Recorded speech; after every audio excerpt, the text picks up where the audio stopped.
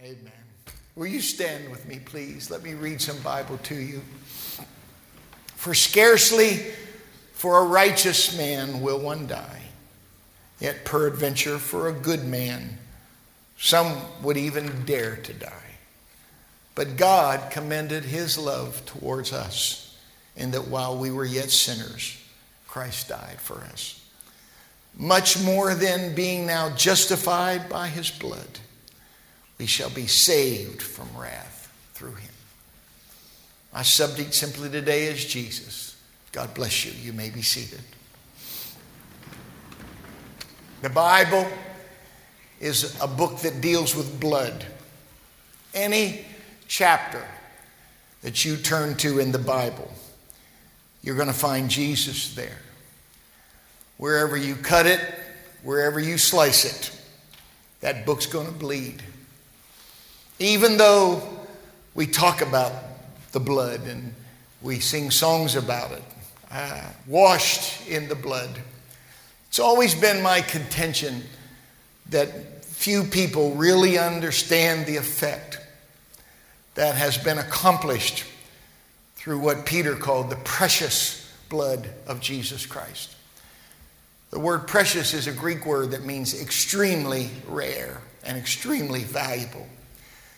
For many years, I've quoted a scripture to you from Leviticus 17 and 11, and it says, life of the flesh is in the blood. Right now, since you've started listening to me, you've taken anywhere between 12 and 15 breaths every minute, and you don't even remember it. You don't even notice that you were breathing. I think that's why God made breathing automatic, because if he didn't, when you fell asleep tonight, you wouldn't wake up in the morning. If you had to think about breathing, it would literally take over your conscious thoughts. Remember, I got to breathe. I got to breathe. I got to breathe. If you forget to pay your light bill, they're going to turn off your lights. If you forget to pay your phone bill, if you forget to pay your mortgage or your car note, they're going to come and repossess it. God knew that breathing was too important for us to simply do it on our own. Because if you had to remember to breathe, you couldn't do anything else. Your whole focus would be on getting air. They say you can live for about 3 weeks without food. You can live for a little over 3 days without water. But if you go more than 3 minutes without air, you're going to start having brain damage. And in 7 minutes, most people would be dead. Right now, we are breathing air from this atmosphere. That air is comprised of predominantly nitrogen and oxygen. 78% nitrogen, 21% oxygen. But as you know, you don't live on nitrogen. You live on oxygen. Oxygen and nitrogen don't grow together. When you breathe, there's a word called osmosis. Osmosis means there's a lot of something in one room, and then there's a wall, and then there's another room that doesn't have much. Osmosis is when something goes from greater concentration through a barrier or through a membrane and into a lesser concentration. This is what's going on in your body right now.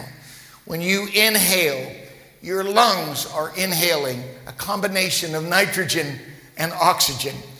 And what happens is the lungs have these tiny things that literally pull the oxygen out of the air that you breathe.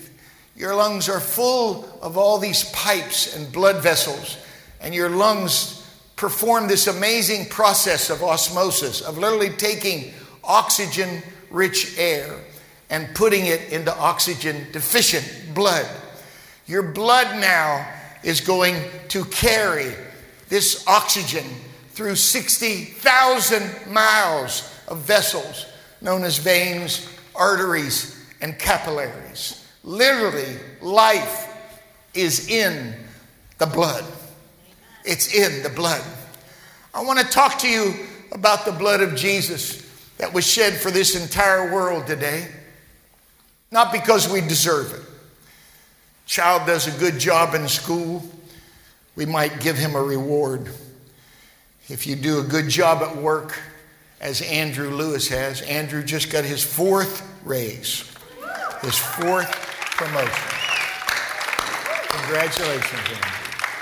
His boss just told him, I have never had an employee like you, and I have never given 4 promotions to one person in 1 year. But you not only got it, you deserved it. And I want to thank you, Andrew, for the witness that you've lived. I want to thank a precious young man that calls this church home, whose name is Harrison. Harrison got in trouble last week because one of his friends that he's known for many years was a boy, has now decided that he was going to be a girl. He's 8 years old. His mother and his father are completely in support of that. They went down to City Hall and had his name changed to a girl's name. When Harrison didn't call him by his girl's name last week, he got in trouble because his teacher is promoting this agenda. Harrison, we're proud of you, son. And we want you to know that we're grateful. I'm sorry you had to put up with this. But you're seeing this more and more and more, ladies and gentlemen. We are in a world of confusion. The Bible said God is not the author of confusion, but he is the author and the finisher of our faith. He doesn't just begin, he ends. If your wife does something amazing, if you're smart, you'll get her flowers or some other type of gift. However, these things are done by people who deserve it. There is no possible way that you and I could have paid for the blood of Jesus Christ. It is without a doubt the world's greatest fluid. And as I've taught you for years, there's only one legal liquid that can deal with sin, and that's blood. There is nothing more valuable than the blood of Jesus Christ. And that's why I read you these verses at the beginning. We didn't deserve it, but he shed it for us. Look at what the book of Luke says was his prayer. Father, forgive them, for they know not what they do. Jesus was put to shame. You ever been spit on? I've been spit on once in my life. I never forgot it. It was one of the most repulsive experiences I've ever had in my life.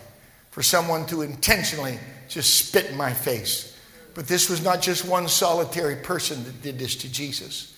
This was multiple people that saved all that saliva and all that goo and just spit it in his face and let it coagulate in his beard. He was whipped. He was beaten. He was hung naked.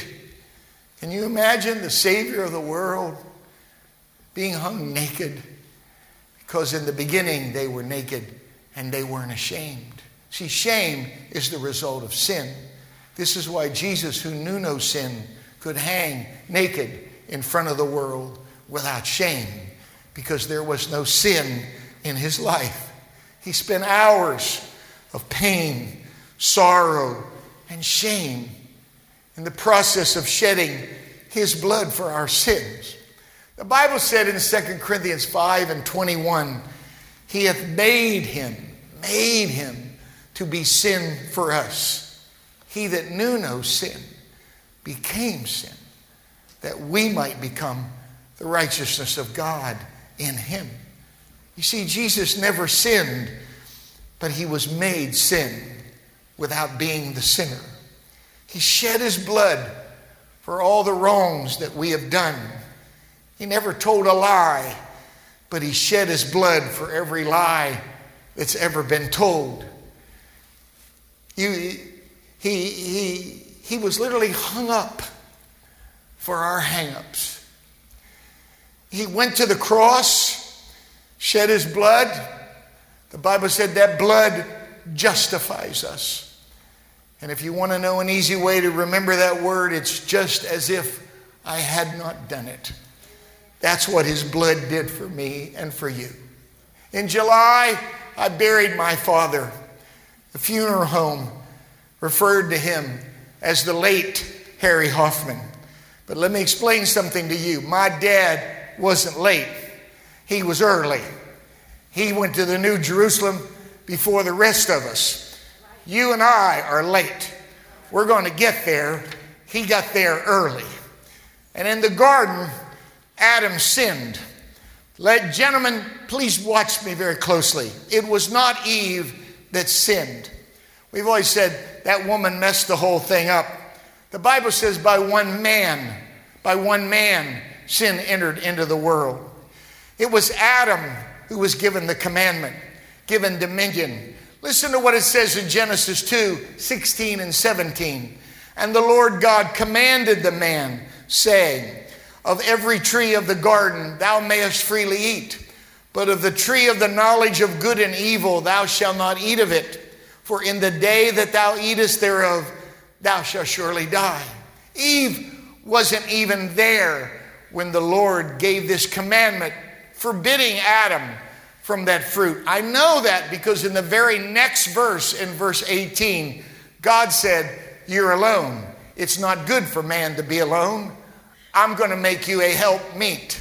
Please notice the words. It's not helpmate. That woman is not there just to have children. She's there to help you, sir, to be able to meet the need. When I go to Australia, they have a word in Australia, especially among men, is he was my mate. He was my mate. We like to blame the woman, but that's not what the Lord did. He said that Adam was the first man. And when you really think of it, she got him. She did. He bought into the lie. And Solomon, Adam was the first man, and a woman got him. Solomon was the wisest man, and a woman got him. David was the most popular man. A woman got him. Samson was the strongest man, and a woman got him. And you can blame whoever you want to blame, but let me tell you, there was one man that no woman ever got. No woman ever got the man, Christ Jesus. For we have not a high priest, which cannot be touched with the feeling of our infirmities, but was in all points tempted like as we are, yet without sin. Jesus never made mistakes. Adam sure did. There's nothing wrong with listening to your wife. Adam just listened to her at the wrong time. And so I think Solomon's mistake was he loved too many women. Samson's mistake was he got his hair cut in the wrong barbershop.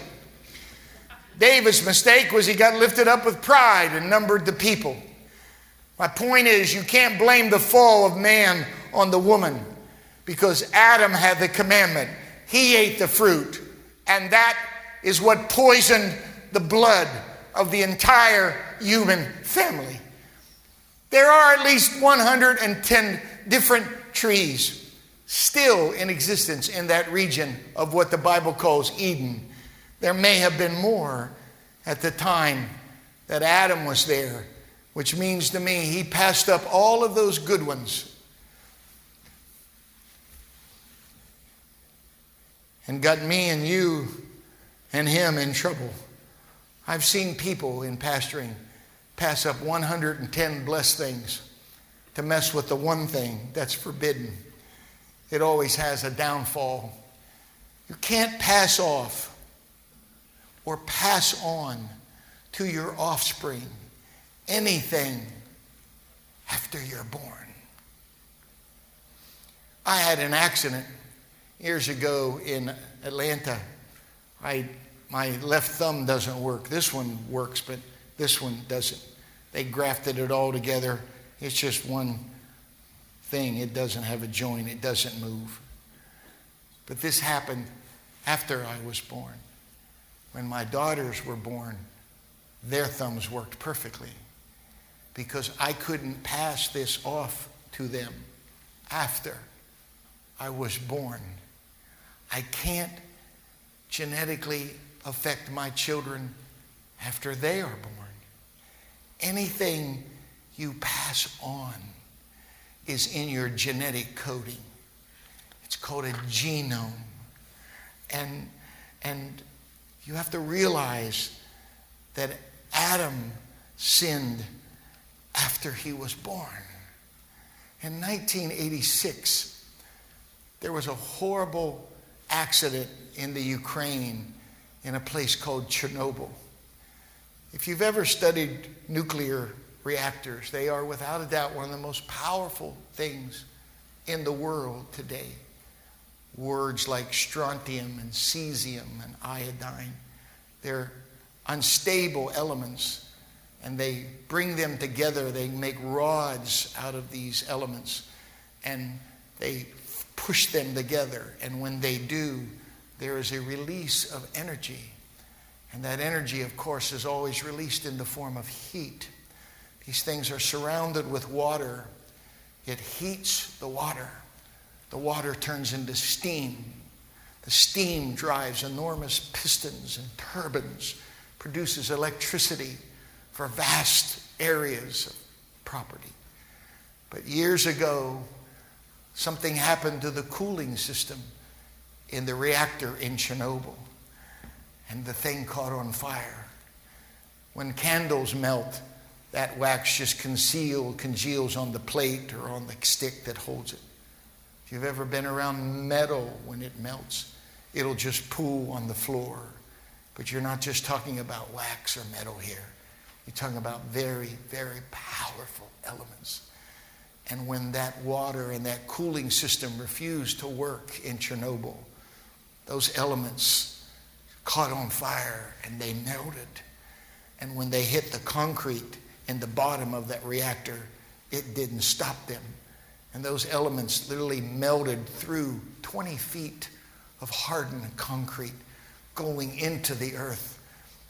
Firemen rushing there, dumping hundreds of thousands of gallons of water. Oh, while this steam, which is just radioactive, is being released. Today, even today, 30 years after Chernobyl, there is a ring around that place, 20 miles. No one can live within that 20-mile ring. Many of those firemen that fought that blaze had no idea what was going on. They died very shortly after that. Women who were carrying children in that city and their husbands worked in the reactors. Those children were born with deformities. Nature has claimed Chernobyl again. It's pretty amazing to see it. The trees are amazing. The wolves have come back. The coyotes are there. They have moose. They have elk. They have deer running everywhere. And it looks on the outside beautiful. But when they do their work, these things are genetically altered. They have been exposed to an amazing force. Ladies and gentlemen, I can't give something to my children after I was born. So my question is, how in the world could Adam give away something to his children after he was born? Because when he sinned after he was born, that sin genetically altered his DNA. Because sin is hereditary. You don't go to school to learn sin. When did you ever teach your children to lie? When did you ever teach your children to steal? Did you ever sit down and teach your kids how to cuss? I never did. But my girls knew how to lie from the very beginning. I still remember we had at the paint store, you can get the little stirring sticks for the regular gallon, or you can get the big ones for them 5-gallon. They're about this big and about that wide. Well, that was the one we used to spank our daughters with when they got unruly. And I had Brittany's name and I had Ashley's name. And every time I gave them a spanking, I'd put a mark on that board that I used to spank their bottom. And you'd get 1, 2, 3, 4, 5, 1, 2, 3, 4. there was a lot of marks on that board. And one day, that paddle mysteriously disappeared. And we had no idea what happened to it. And a year later, I was walking down the hall of our house. My wife had put beautiful wallpaper on the wall, but then she had a border that was like a chair rail going down the hall. And I just happened to be rubbing my hand down the wall, and I felt a bump in that chair rail strip. And what Brittany had done was figured out a way to peel that wallpaper, that border off of that chair rail, and she stuck that paddle down there and buried it in that wallpaper and then licked it and sealed it so that it just disappeared. Who taught my daughter to steal my paddle? You know, I never taught her that, but she knew that. You have to understand something. When you are automatically born sinning and lying without even trying, because it's genetic. It's been hardwired into our spirit. And when Adam sinned, he received a genetic mutation in his genes. It's like living in Chernobyl. The accident occurred and it's showing up in your kids. And except sin is much more powerful than any nuclear weapon ever thought of being, because sin became hereditary and produced a brand new phenomenon known as death. And it was introduced into the human family. The Bible said in Romans 5, wherefore as by one man sin entered into the world, and death by sin, so death passed upon all, for all sinned.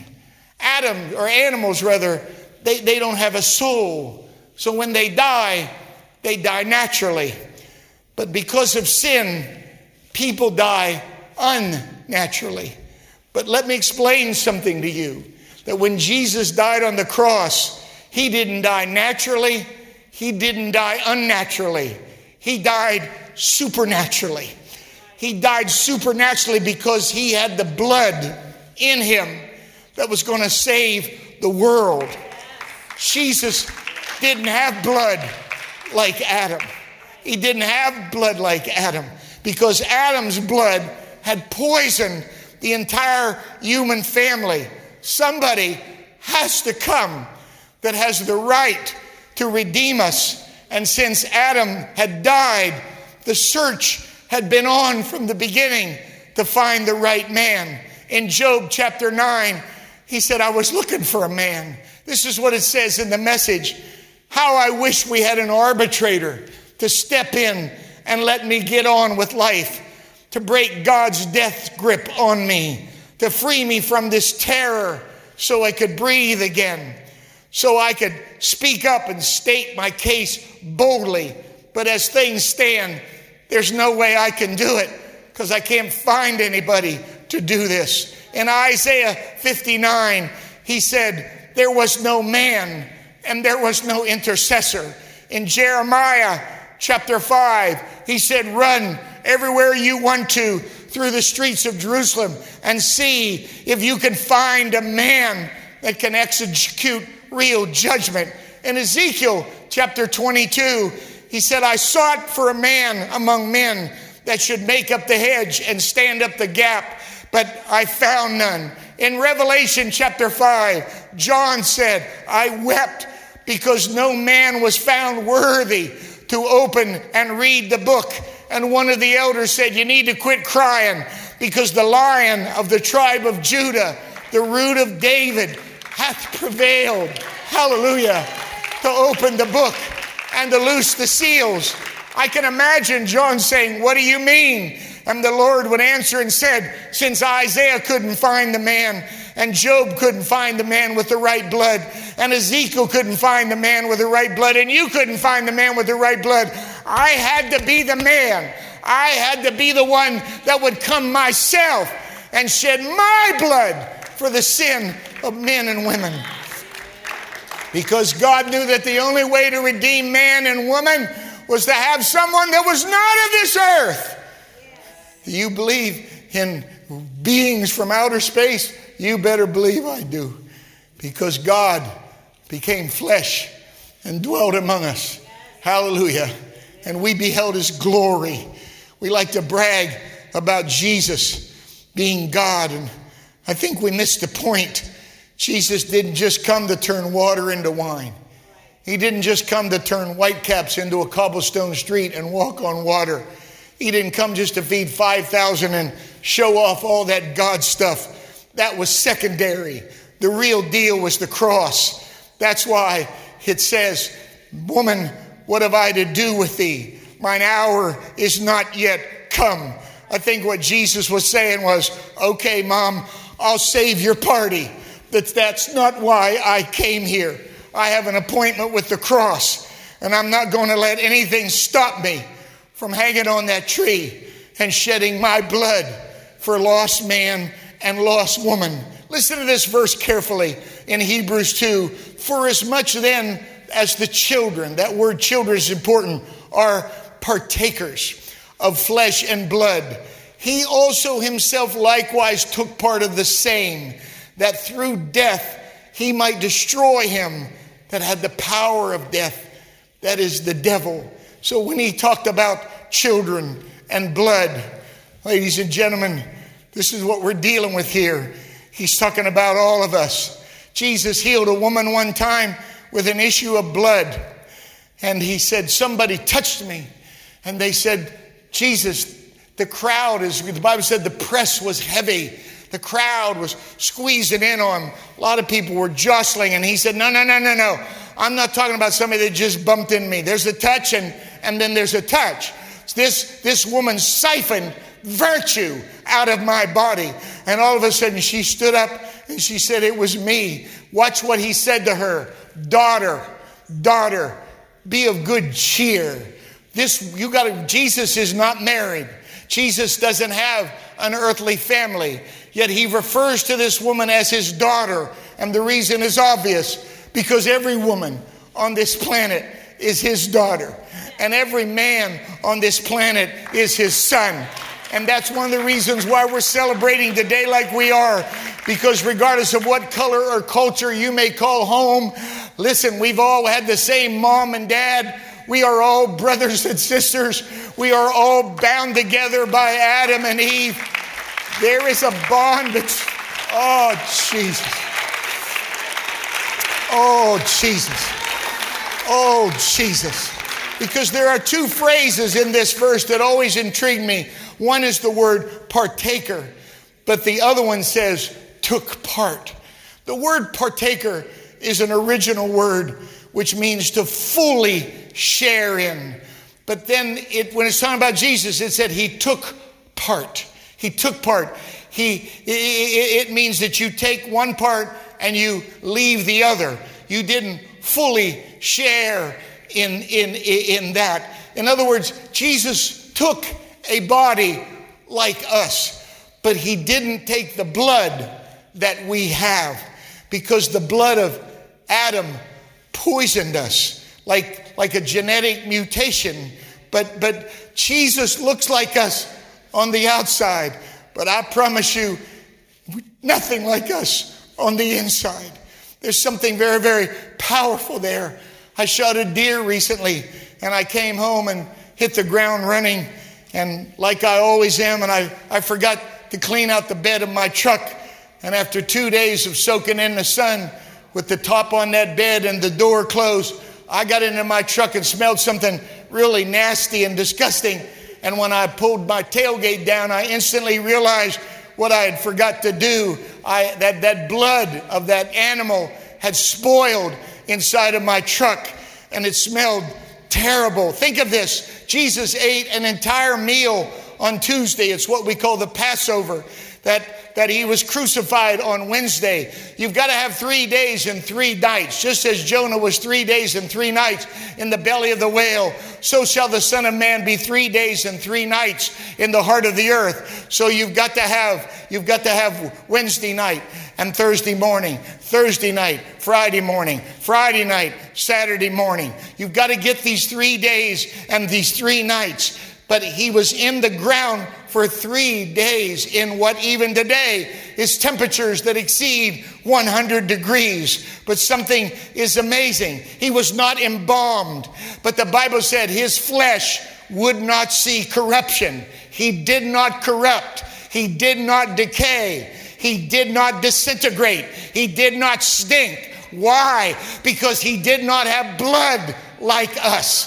That blood was without sin. That blood was without the poison, amen, that's been injected into the human race. Jesus didn't get his blood from Joseph or Mary. He got his blood from heaven. Ladies and gentlemen, we are bought with that blood. We are blood bought with heaven blood. We are blood washed. We are blood covered. That's what the virgin birth is all about. He purchased the church with his own blood. So if he bought you, then we belong to him. He calls us. He even knows we don't always survive what I'll call the F attacks of the devil, because the devil will attack the F's in your life. He'll attack your faith. I learned being a pastor that if Satan couldn't attack me or my wife, he would try to attack us through our family. I learned that he will attack your friends. He will attack your finances. He'll attack your food. He even attacks us with fantasies. But you still belong to Jesus. I don't care what color your flag is. I don't care what color your skin is. I don't care what your cultural background is.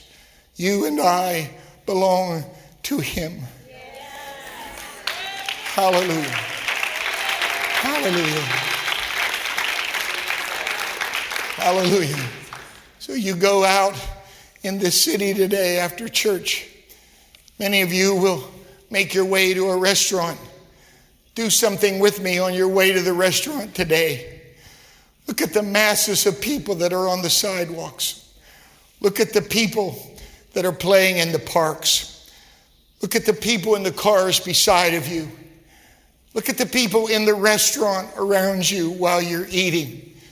When you go home, look at all the people passing you in those cars.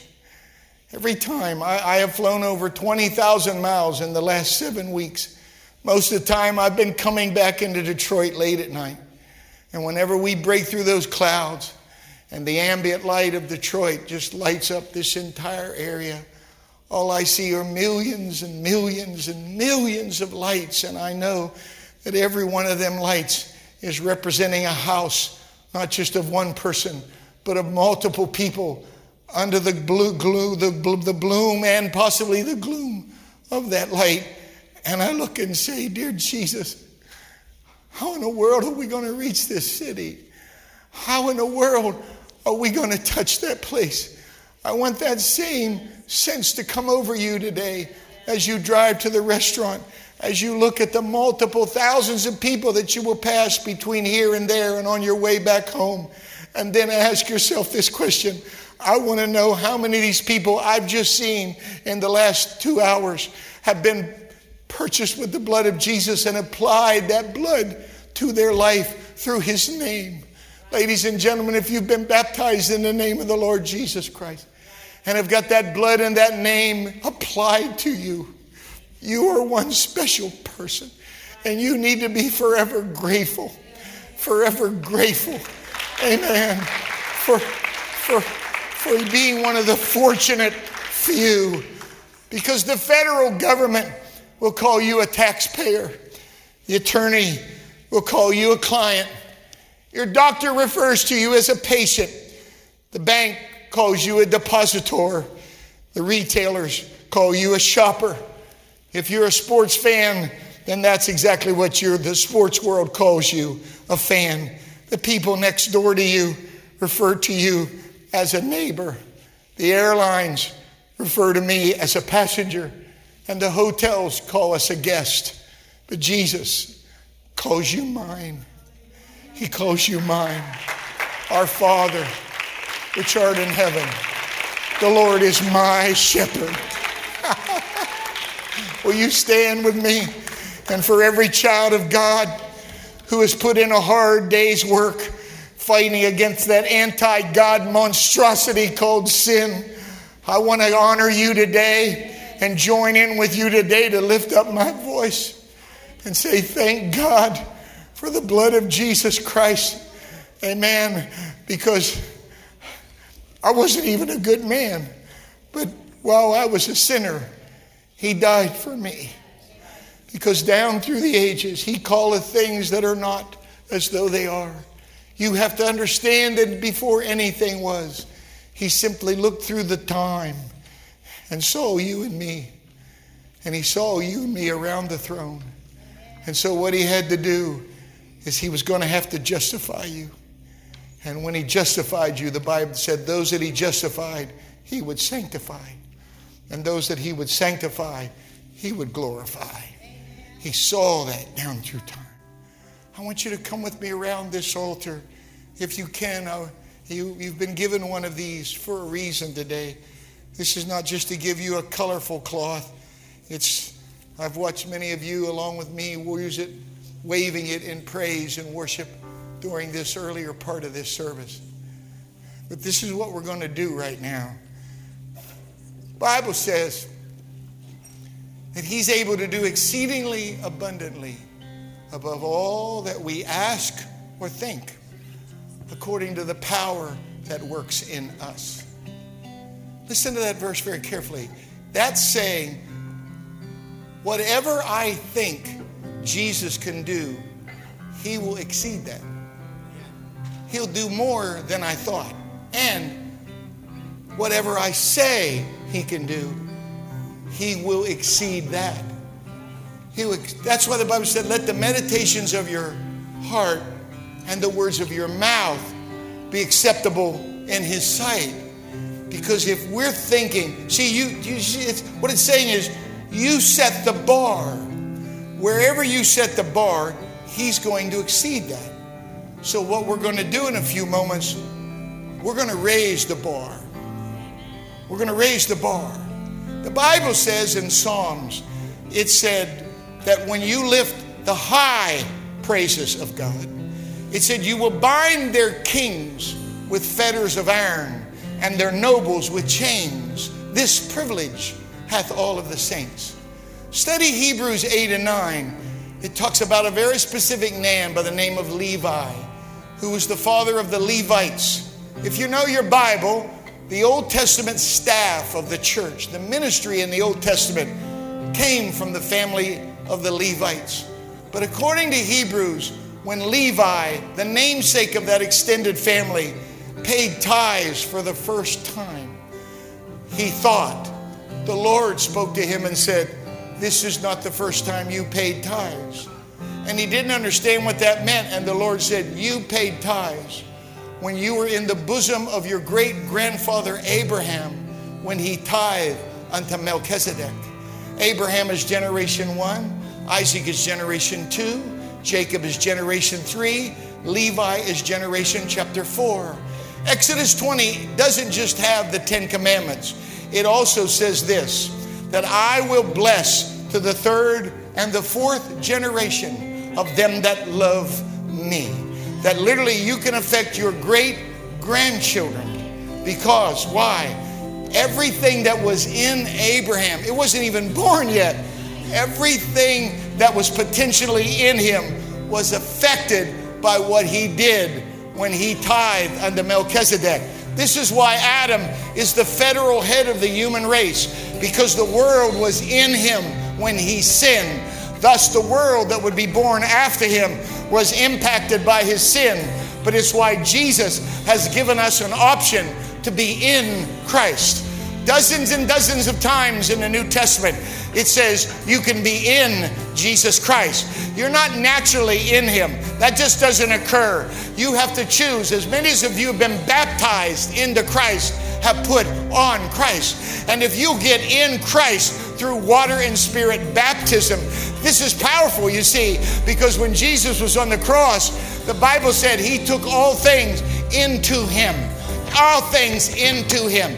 There is an option for you and me. If we would choose to get in Christ, everybody that was in Abraham's family was affected by what they did, by what he did rather. Everybody that was in Adam was affected by what he did. But you and I have the ability to make a choice to be in Jesus Christ. And if we will get in Jesus Christ, he will impact and affect every son, every daughter. Jesus, you got to understand, this day of Pentecost, he's been having kids for 2,000 years. Forget about the second generation, the third, the fourth. Jesus doesn't have grandkids. He doesn't have great-grandkids. He doesn't have nieces or nephews. He said, I will call you my son, and I will call you my daughter. We are first-generation descendants of the Lord Jesus Christ. And so what I'm challenging to you to do right now is grab this cloth, and I want you to pray a big prayer. I want you to discipline your mind and craft a prayer right now, a prayer of faith, a prayer of seeing around the corner and over the rise of the next hill. I want you to pray a big prayer. I don't want you to just think it. I want you to pray it. I want you to say it. I want you to join in with me, and we're going to verbalize and vocalize, and we're going to say these things. Amen. For what life and death are in the power of the tongue.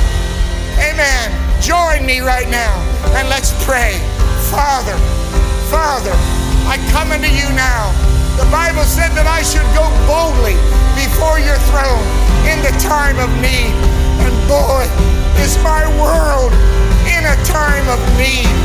Oh, Jesus, is my country in a time of need. Is my city in a time of need. Oh, Jesus, I sense you in this room right now. Surely in this setting and in this presence, you can hear my prayer about Jim Foote. Surely you will hear my prayer about Sean Knott. Surely you will hear my prayer about Ann Curtis. Surely, Lord, you will hear our prayers. Amen. Asking you to intervene and interrupt. But I'm not asking you just to heal people that call this church home and call me pastor. I'm asking you, God, for a mass healing. I'm asking you for something mighty to come out of this room right now. For those of you that are watching us through the medium of the internet, would you please join us in prayer right now? Would you please stop what you're doing and pray with us right now? I wish you could be in this room and see what I see and feel what I feel.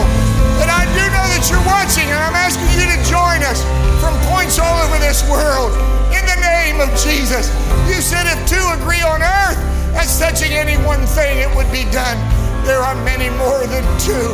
You said if two or three are gathered in your name, you'll be there in the midst of them. We've got more than that here. Oh, Jesus, I'm asking you, God, to overcome every obstacle, every hurdle, every stronghold. I'm asking you, Lord, your word said you can shut a door, and when you do, nobody can open it. The Bible said you shut to the door of the ark. I'm sure they tried, but they couldn't pry it open. But your word also says you can open up the windows of heaven, and no one will ever shut them. So God, whatever needs shut, shut it now.